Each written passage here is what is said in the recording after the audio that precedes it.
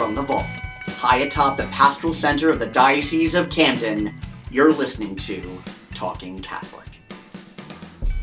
Hello and welcome to another episode of Talking Catholic. It's Carrie Janice here, and I'm of course here with my good friend Mike Walsh. Good to be with you, Mike. Oh, hey, what's going on? You introduce me as your good friend all the time, and that's so very sweet of you, because I don't think of anybody as my friend, but that's very nice that I get introduced like that. That's you are nice. Not my friend. I'm here with my co-host, Mike Walsh. That's it. Okay, that's my non-friend. That's a good one. So, no, it's lovely to be here. We're actually together again on a non-Zoom call, which is beautiful. Awfully nice. Yeah, where we're back, and we're adjacent to my favorite recording spot outside of the vault, your youth lounge. This is true. In the bowels of your parish here in Williamstown, New Jersey, Our Lady of Peace Parish, and you're quite hot and sweaty right now. As a matter of fact, I am not hot and sweaty. I just came from an outdoor meeting because we are really blessed to be able to start back up our youth ministry just this past week.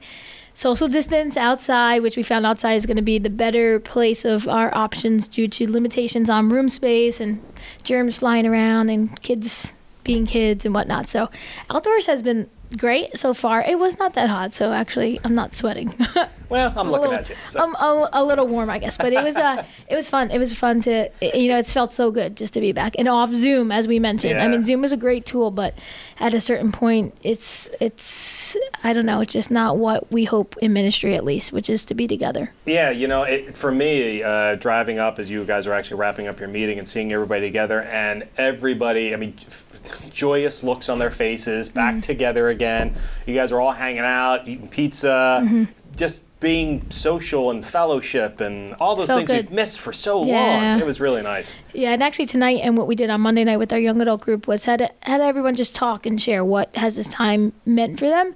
And unanimously from youth and young adults is just they've gotten closer to their families, they've gotten deeper in their faith, but they miss their friendships. And for young people, that's their life right now, is friendships and being together, socializing.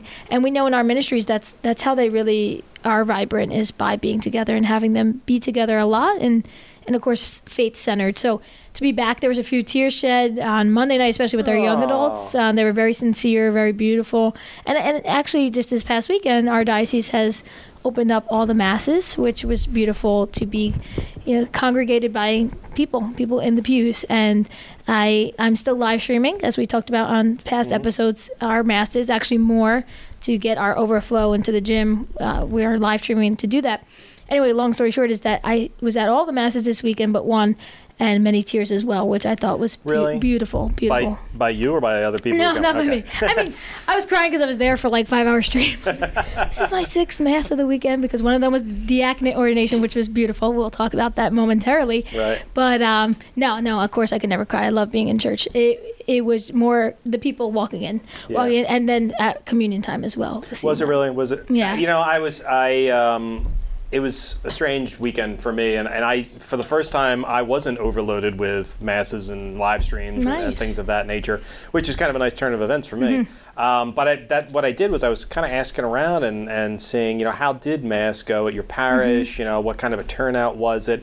Do you have a rough idea about how many people were coming? It's interesting. I had a feeling it would be on the lower side, and from what I'm talk around the diocese, that's what I heard, but our lowest mass I think was around 30. Our highest mass was around 60. Okay. So I was thinking that each mass would be around 60 to maybe even 100.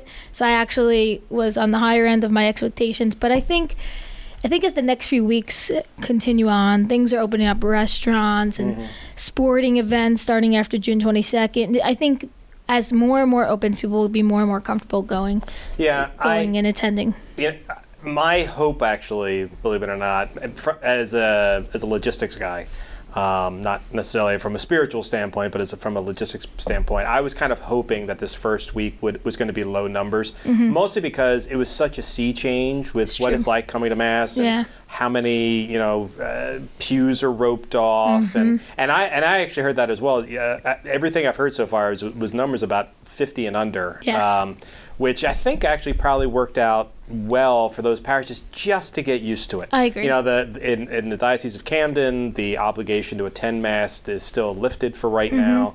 And for those people who are still kind of, my wife is she's a very bold woman and a very confident woman. And even she had a little bit of, trepidation with going back to Mass. So we kept our son home. He didn't have to go back to Mass.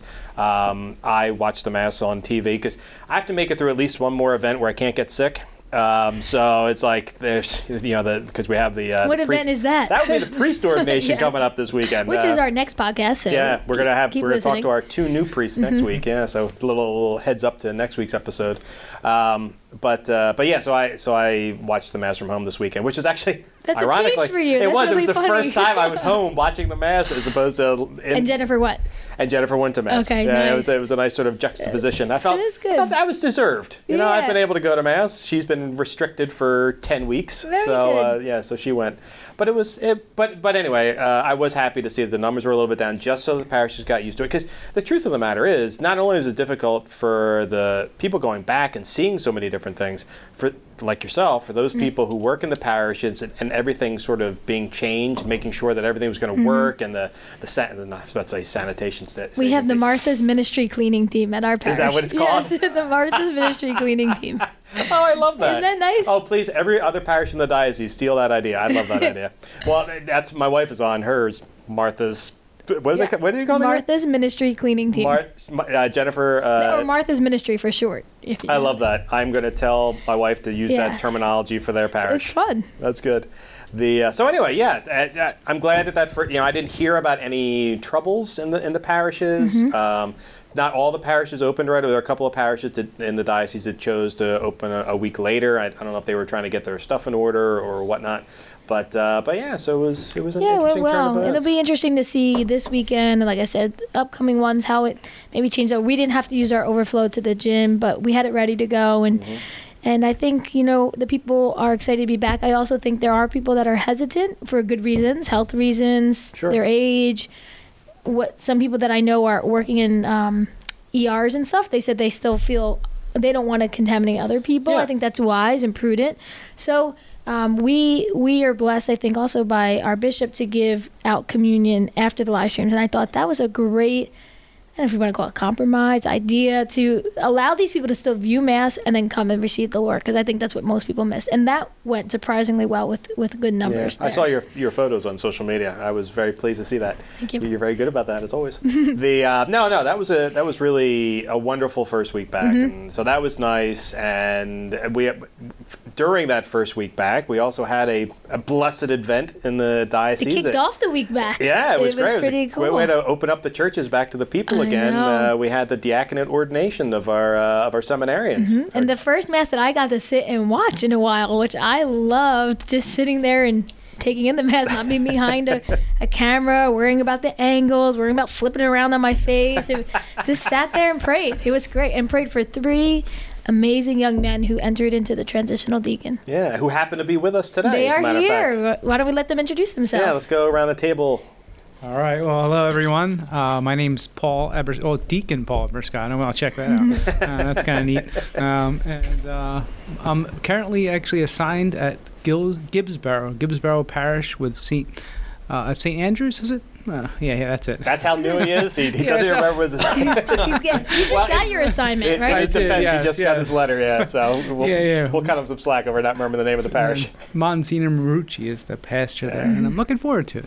And with that, I'll just give it over to my friend Deacon Steve Bertnazzi. So I'm Deacon Steve Bertnazzi. I'm from Vineland. My home parish is St. Padre Pio. I've been there the past 3 months with Father Rob Sinatra. And my assignment will be in Atco at Christ the Redeemer with Father Chris Mann. Okay. And lastly? My name is Deacon Carlos Santa Teresa. My home parish is St. Peter's in Merchantville. During my time in quarantine, I was also stationed at St. Andrew the Apostle in Gibbsboro, which is where I also did my pastoral year, and I am going to be assigned to Holy Child Parish in Runmead with Father Joe Gagnon. You are. Yeah, I love it when they get their first assignments. Yeah, you know? I love hearing them. I get excited. Deacon Paul, I think you said your home parish. You want to let everybody know your home my parish? home parish is Our Lady Star of the Sea in Atlantic City. I did my pastoral year in Wildwood, New Jersey, at Notre Dame de la Mer, and that was a wonderful time, especially at the beach. Yeah, very nice. For a guy who's used to the Jersey Shore, that's true. That's right. Well, especially if you grew up in Atlantic City, it's nice for you to be close to the coast. And our second recent seminarian that came out of Atlantic City, one of our newer priests, Father Ed Kennedy, wasn't he an Atlantic City guy as well? Yeah. I don't consider him newer anymore. Okay, well, I've been in the... I had to think about it. I'm like, who was there? Sorry, Father Ed. You're old. All right, I'm going to clip this out of the podcast.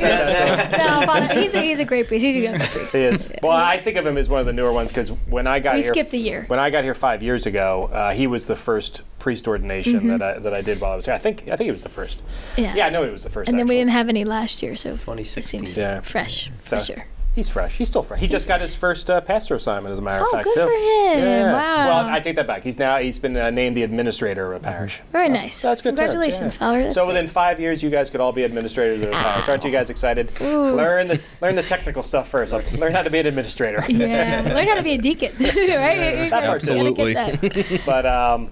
But I guess the first thing we want to talk about is your vocation journey and sort of what brought you to where you are right now. And we'll kind of go around the table, and I'm just curious. Since we started with Paul, we'll go the other way around this time. We'll start with Deacon Carlo.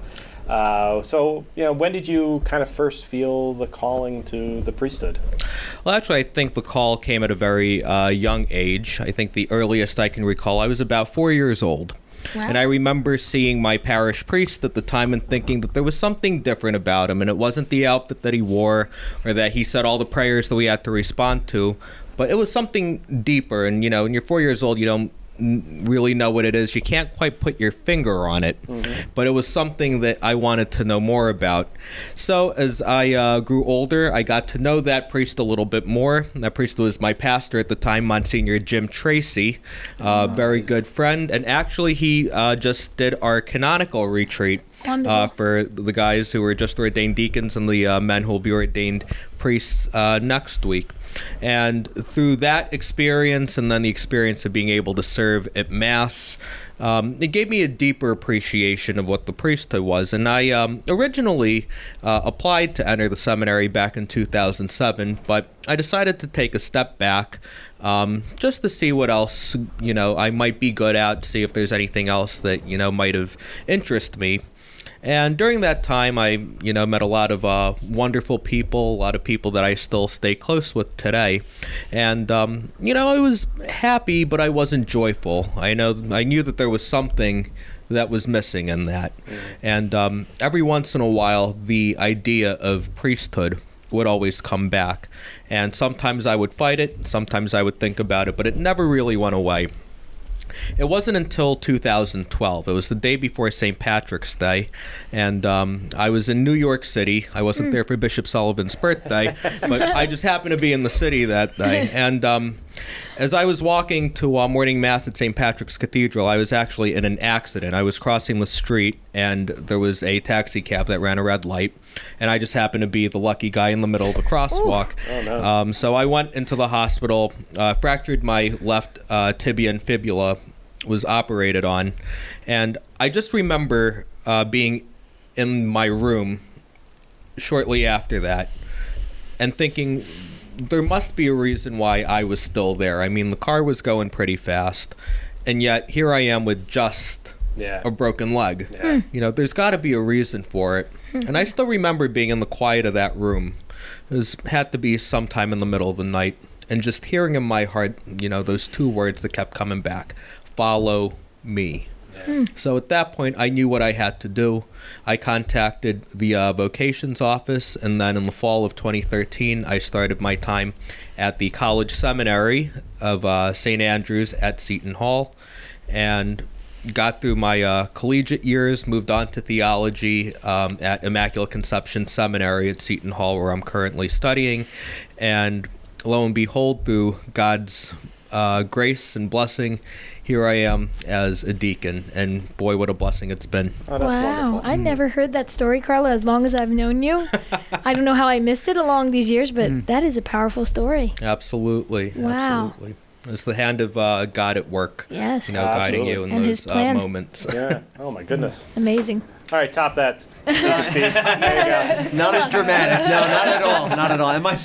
I have a little bit longer story because of course, I'm the old man in the group. Being We know.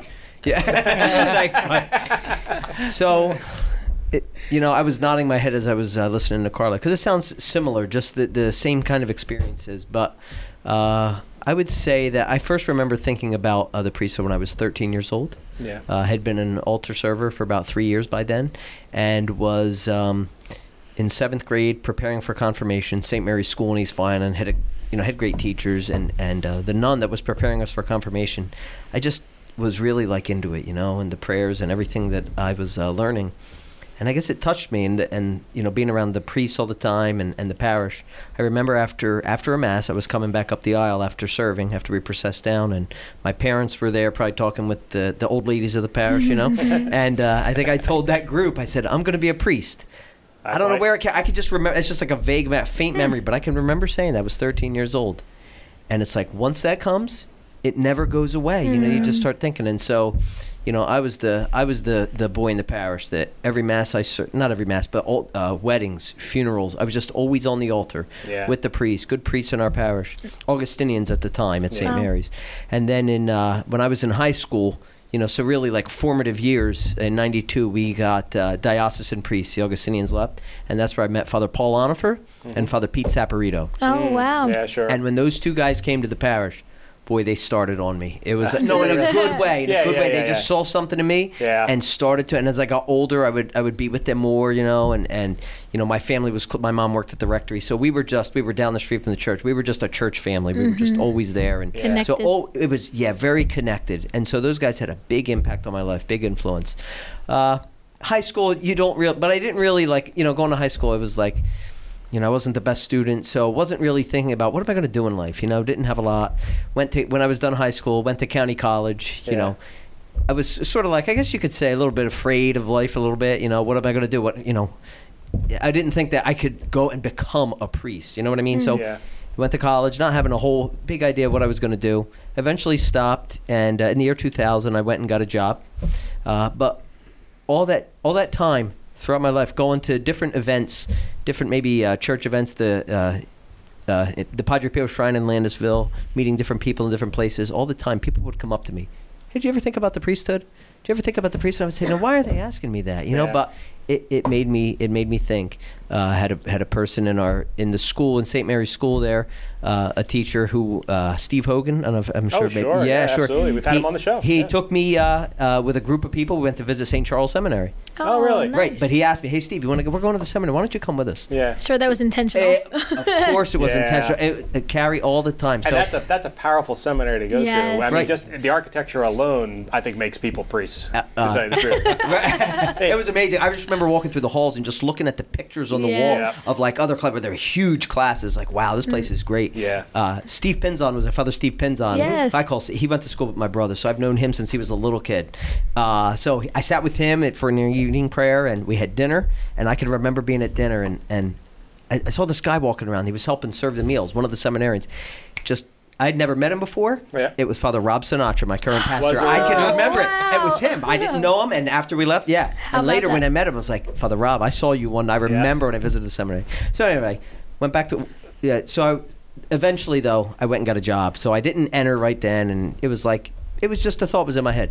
2005, we did a called by name in our parish. Father Pete did that, and my name, I guess, got put down a lot.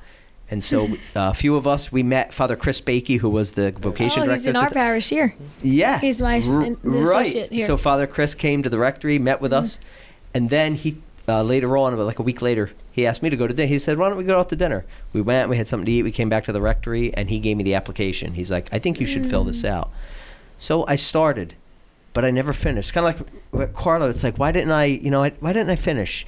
I stayed in contact with Father Chris for a little while, and then eventually we lost contact. I guess maybe I was like just unsure at the time, but then after that I was like, is God really calling me? What's the deal here? So that was 2006. Yeah. And it wasn't, I kept working, but still looking for like signs from God. What do you ask me to do?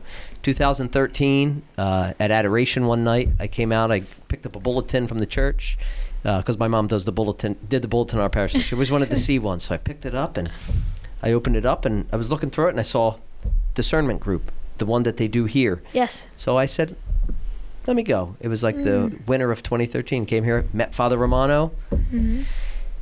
I went through the Discernment Group for a couple of years. Again, it was like I was just afraid, I guess. And Which is perfectly normal. I mean, for me, I was just hesitant. It's funny to hear you talking about this related to the priesthood. My wife and I were just having this conversation the other night about how much trepidation I had as a young man deciding what I was going to do, and there were so many options I had from ages 18 to 27. And I could have done anything, and I dragged my feet on all of it. And I was so unsure, couldn't decide.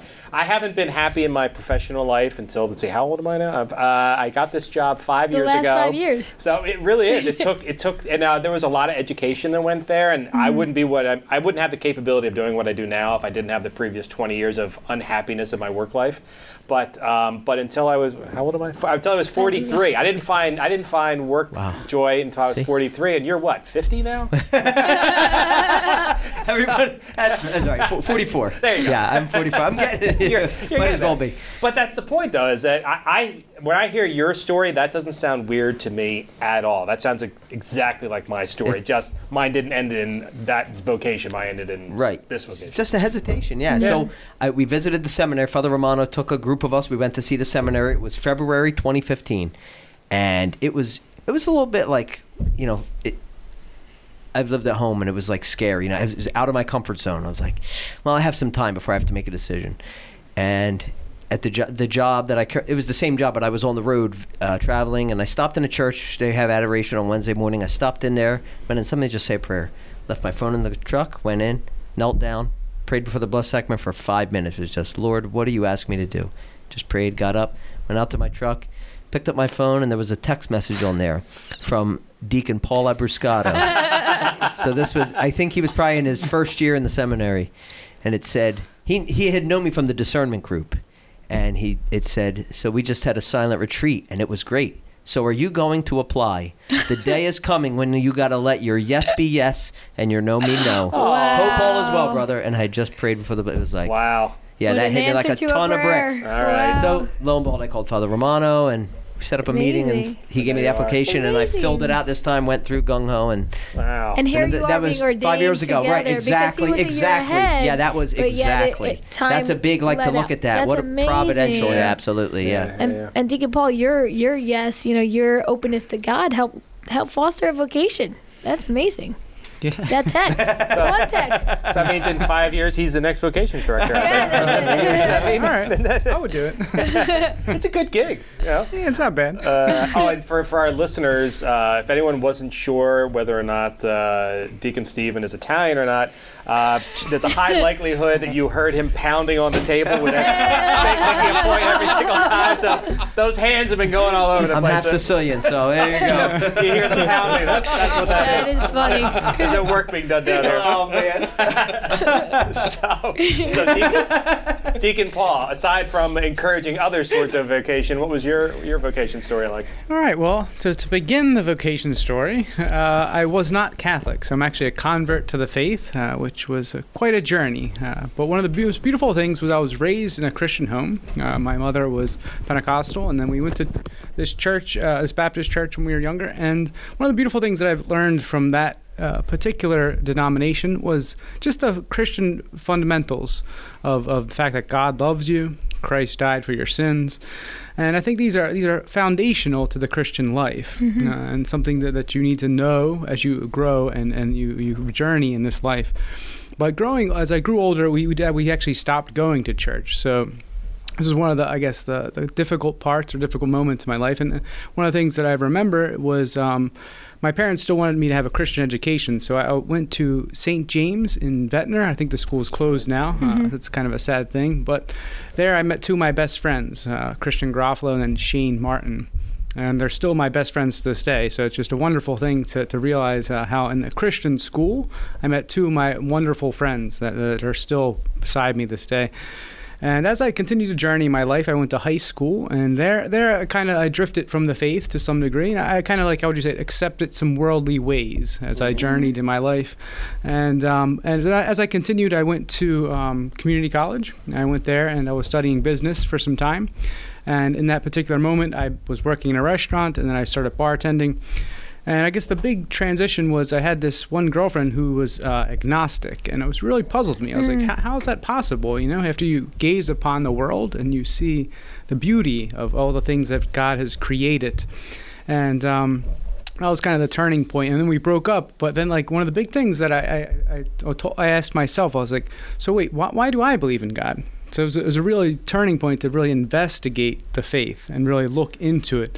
Because I kind of had a very simpleton view of faith, you know, I just believed. I mean, you know, but I didn't really know the crux of why I believed. Yeah. So I began to really dive deep into the faith, and I was going to this Calvary Chapel because my oldest brother was baptized. He's not Catholic yet, but I think I'm going to work on it. You'll get baptize him, right? His wife's Catholic, though, so it's...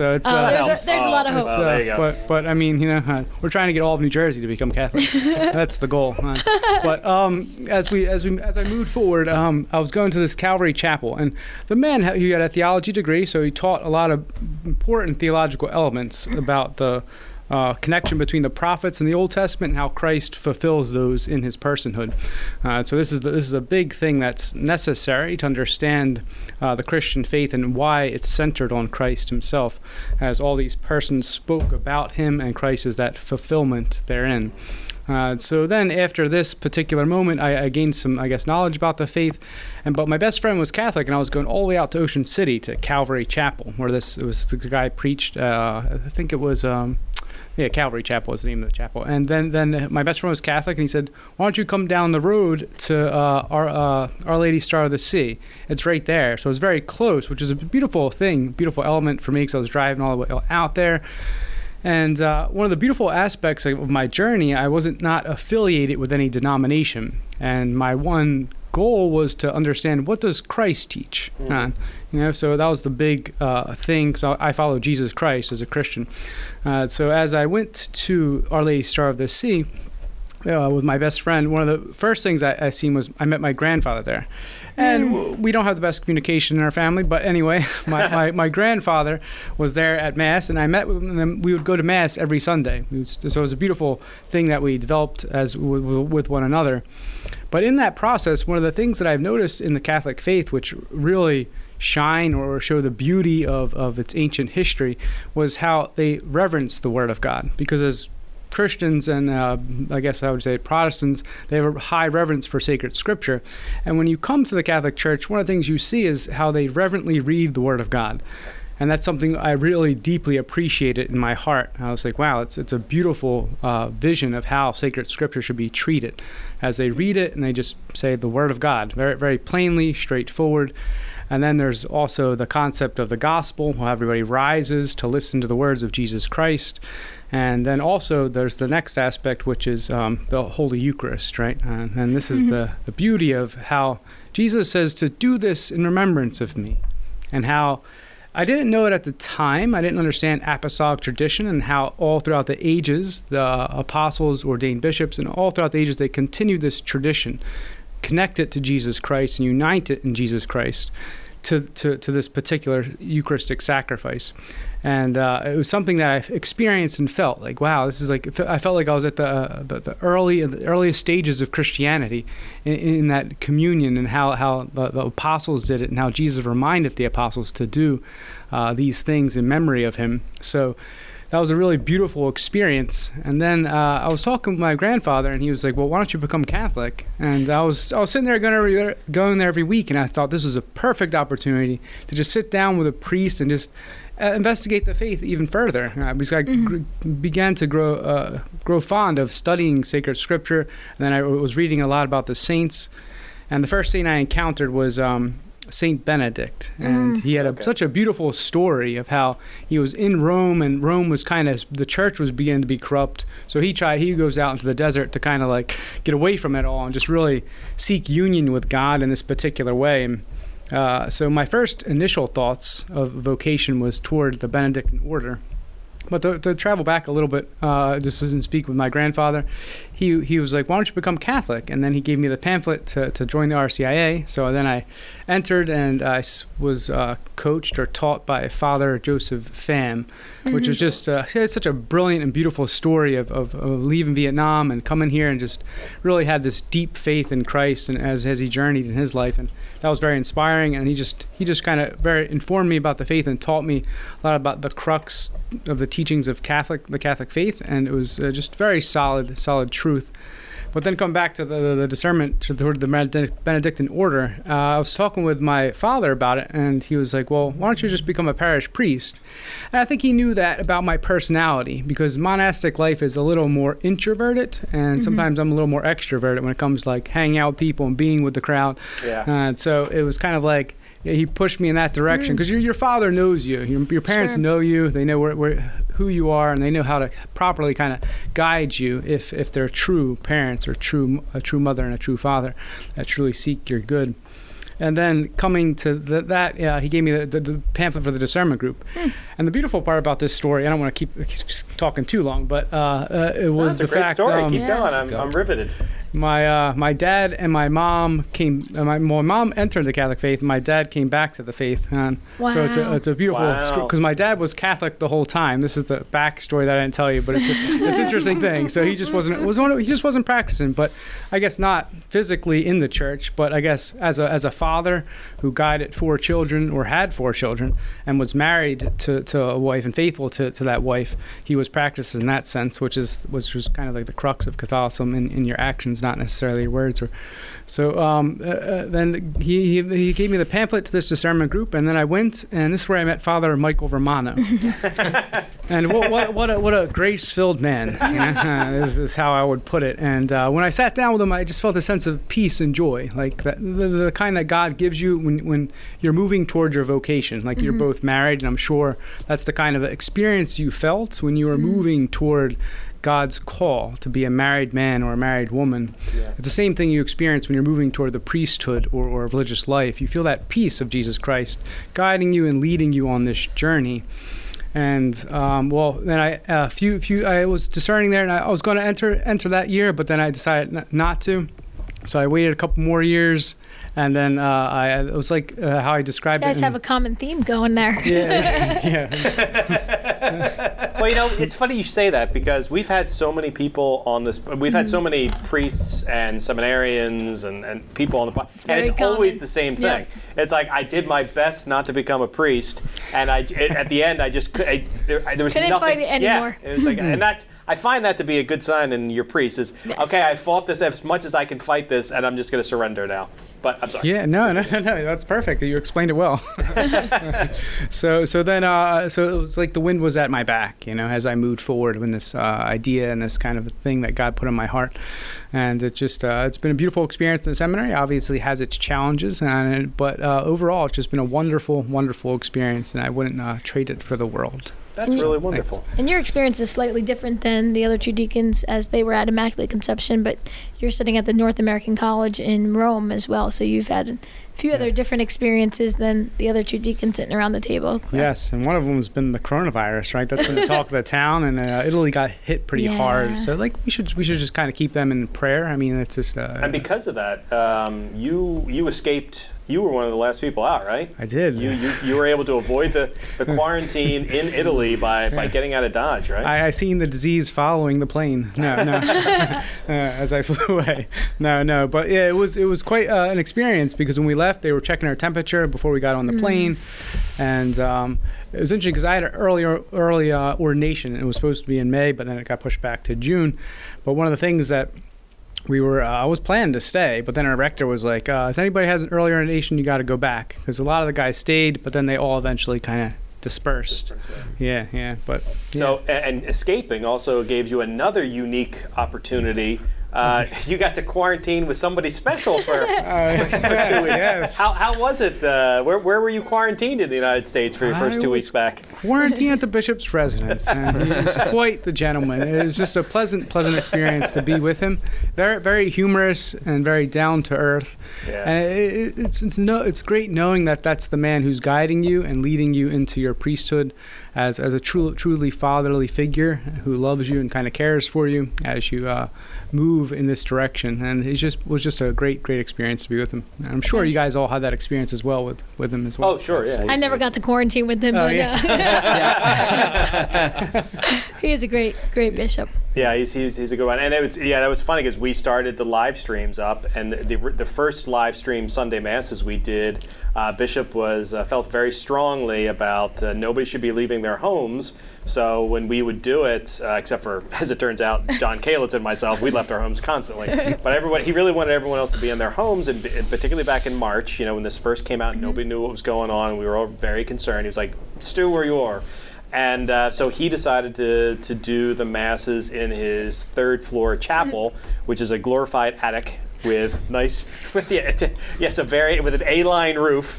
Not a lot of room in there if you're over 6 feet tall. But it was kind of nice walking in and seeing Deacon Paul and Deacon Peter, who's about to become Father Peter, Peter Gallagher there, as they were working on their last couple of studies. Yep. As a matter of fact, you were studying at the dining room table at 3 in the morning? Yes, don't remind me. Yeah. So is that because of the time difference? Or the time difference, okay. Yes. But they eventually did change it, and I only had one class at 4:30 on Fridays, so it wasn't. It was nice. They worked it out for us. Thanks be to God. That's did you make sure that since you were getting up so early that you guys were making the coffee for the rest of the house? Absolutely not. So, one of the questions we have is sort of the unique nature of seminary life as well. Now, you were away, you were in your pastoral year, and so it was kind of strange. But what are some of the differences between going to seminary at Seton Hall University versus going to seminary at the NAC? Could you? Well, actually, maybe how is your seminary life? I guess you probably may be the perfect person to ask, Paul. What is seminary life like versus up in North Jersey versus Rome? Well, I think the big difference in Rome, there's 200 guys there, and they're from all over the U.S., which is a beautiful thing to see, because you really see the vibrancy of the church from all over the United States, which is sometimes you don't get to realize. So that was kind of a unique feature that is in the Pontifical North American College, and I think that's probably the biggest difference is the amount of people that are there, and also the studies, the universities that we go to. There's some that are in Italian, but I actually go to one that's in English because got lucky. Yeah. No, it's such a challenge for me, especially I think it's a challenge for older guys when it comes to linguistic and try to learn a new language. So I really struggled with that. So I just went to the English university, and God was gracious in that area. Yeah.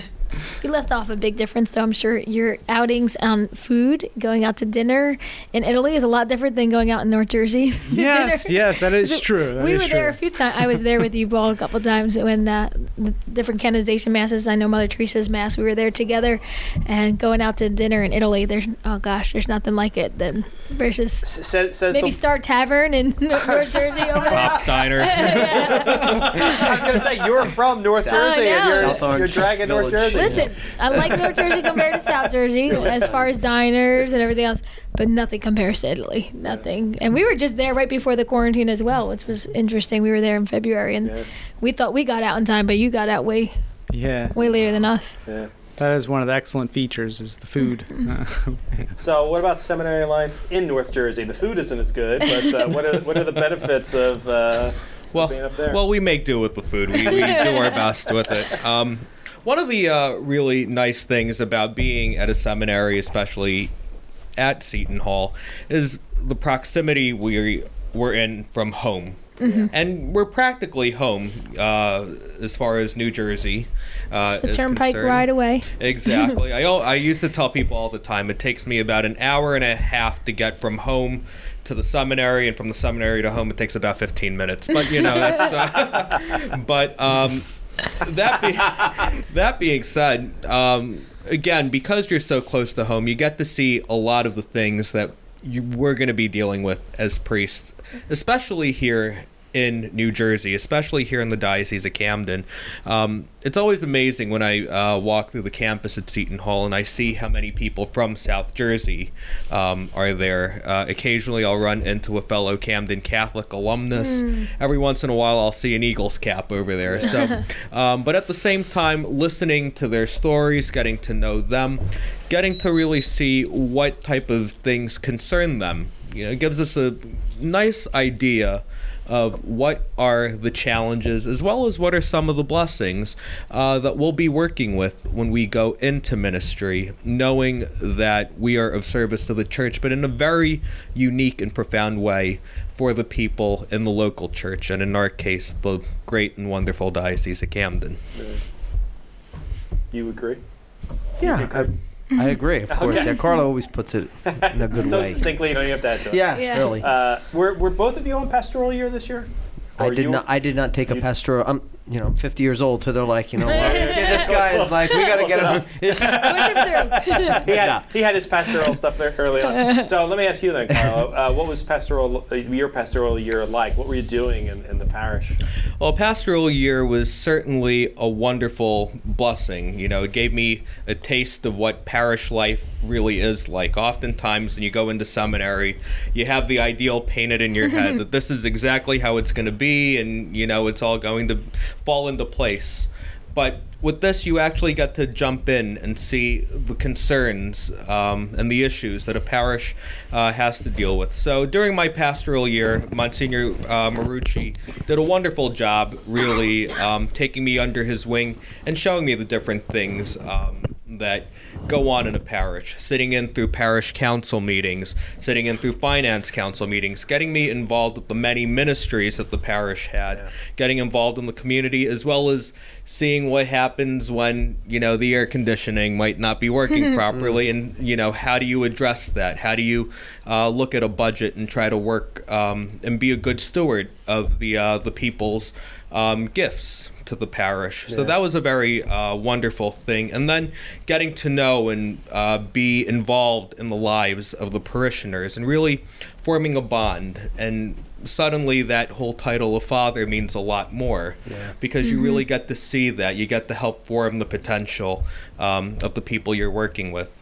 In addition to being at the parish, I also had the opportunity to teach 6th and 8th grade religion once a week at Our Lady of Mount Carmel Regional School in Berlin. And again, that was an absolutely wonderful experience, being able to hand on the faith to future generations. But at the same time, like I said, with studying at Seton Hall, you get a good gauge of the culture. You get to hear the concerns and the questions that kids have. And they have a lot of really profound insights on certain things, as well as a lot of real struggles. And that just makes you want to dive into understanding more. One of the beautiful things that Bishop Sullivan mentioned in his homily at our ordination mass was being in tune with the culture, understanding what's going on there in music and sports and entertainment and whatnot, so that you know what's going on, so that you can make the gospel relevant to them. And one of the things that I learned is that even at a young age, they want to know, they want to inquire, and they're hungering for the truth. And they want to see, how does Jesus Christ fit in my life in today's world that's kind of pushing me in all different directions. So it was a great blessing to be able to work with them, to teach them, as well as to learn from those students. See, I love hearing that. That's great for the students to have a young man in formation, being a great role model for them, teaching them, and they won't forget that. They really won't forget that. They'll go through high school and college and still remember those years that seminarian Carlo, or I don't know if they called you Mr. Santa Teresa. They all called me Mr. Carlo, and Mr. actually Carlo, it was interesting there it going to the high schools for vocations talks and still having a lot of those students stopping you in It's the hallways. Mr. Carlo, yeah. Even applauding me, even though I'm at Paul VI and I went to Camden College. There's always that gauge there, but you can always find your students because you have the sporadic applause here. Nice. So, Deacon Stephen, one of the things, all joking aside, you are an older seminarian. Yes. How was, as an older guy, how was it being back in college? It was hard, really. I'd never been like a college experience like that. I went to county college, and so, I'm on the campus there in the seminary. I was always at ICS. I started at Mecklenburg, so I wasn't at St. Andrews with the college guys. But it was hard the first couple of months. It was a new experience. It was scary for me, just leaving home after 39 years was like, wow, it was a big adjustment. But I give credit to my spiritual director, to the counselor, and just being open. It was first time in my life where I had other people in my life other than your parents and your family, where you're able to just, I knew I had to open myself up and just say, this is me and this is my life, and through prayer, the Blessed Sacrament, it was amazing the change that took place, and like people see it. You don't always see it in yourself, but other people see it, and you have to start, like for me, you have to start trusting what other people see in you, and saying about you, and not always depending on your own insecurities sometimes, and it was great. It was a beautiful experience to have that transformation and be able to do well in school, for the first time, really. It was amazing, Nice. So because you felt so inspired being there, like you were finally in the right spot. And I was like, okay, but this is real. If this is what God wants for me, and I threw myself into it, and it was great. That's it was wonderful. beautiful. Yeah, it was. Beautiful. It was an amazing experience. So, what I love about this conversation is how different all of their. It's very I mean, different. it's like I feel like we shouldn't have had all three of them together. I We should have separated them out into this different time is episodes. fine. There's so much depth and richness here. It's very true. We haven't even got to the ordination. We have less than 10 minutes left. So Yeah, we should well, probably talk about that. So, what was that like? I mean, you're now. I jokingly said before before we started the podcast that you've gone from human to superhuman, because now you, as ordained men. But that moment, there are some moments of the ordinations, both at the diaconate level and at the and to the priesthood, where there are these beautiful moments of symbolism that occur, and actually more than symbolism, that occur during the ordination. I'm just curious, in the days before, was there? How was your nerves? Like, did you have a nervousness, or was there a calmness to you? I would say there was a calmness. Really? Because I feel like I really thought about this and prayed about this for a long time. As you're moving toward this kind of like this aspect of serving the church in this way. So I feel like, I had a calmness to me, and thanks be to God. That's good. Yeah, I was calm, and we were just coming off. We had the retreat for 5 days, and that was a good experience too. Being with Monsignor Tracy and hearing his stories and what he was telling us. He was trying, he inspired. He was inspirational. Just hearing, his priesthood stories and I would have some meetings with him, personally, and it was good. So I was ready. I was okay, and it was That's great. It was good. Yeah, certainly a lot of excitement going in there. I'll admit there were a little jitters beforehand, trying to remember your lines and everything else going in. But at the same time, I remember just being in the narthex of Our Lady of Perpetual Help in Galloway, and just there being a great amount of peace. That's and nice. Knowing that this is what the Lord has been calling me to, and that He is He's not leaving me alone at it, that He's been along the entire way, and that He's given me wonderful brothers to be able to share this journey with. So to be able to look back and think of all those graces and blessings throughout the years, and to really see it come into fulfillment at that moment. I love hearing that. I mean, for me, it was incredibly stressful and incredibly dramatic. We were scared the entire time Because the internet wouldn't work. Well, that was one thing. We were trying to live stream, the internet wouldn't work. People were getting on our live stream, so we had to password protect all of our stuff. 3 minutes before we were supposed to start, we actually held up the ordination for 5 minutes trying to get the live stream to work. Fortunately, there were people who were late getting there, so that helped a little bit. We weren't sure. It was a complete change in how we did the ordination. It was one of the first times we restricted the number of people who could go. So for you guys, it was family and friends, and even priests had to RSVP to come just to make sure that we didn't have the numbers too bad. Different. There was one element of the ordination that did change, in the sense there's usually a moment where You're embraced by the deacons of the diocese, and in this case, we didn't have any deacons there because but there was we were so two. limited. Well, just There was the two. transitional deacons, right? Right. Right. No, No exactly. permanent deacons. No permanent right. deacons. Was were that there. intentional? They didn't have them there to have Yeah. less. Yeah, because we knew we had to keep the numbers down. It's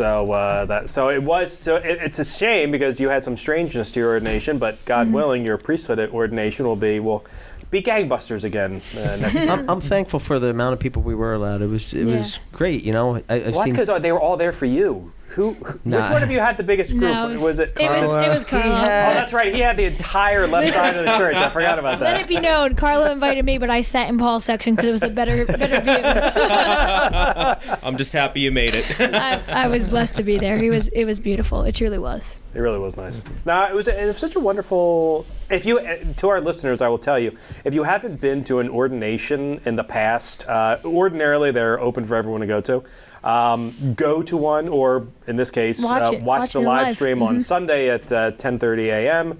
Oh, actually, you won't be able It to. will be gone by because then. I forgot Well, we're you can pre-recording rewatch this. it. Yeah, you can watch it You later. by the time Go you're back and listening to watch this, we've recorded the priest ordination. You can watch it on our diocesan Facebook, YouTube, and Twitter accounts, and Periscope if you'd like.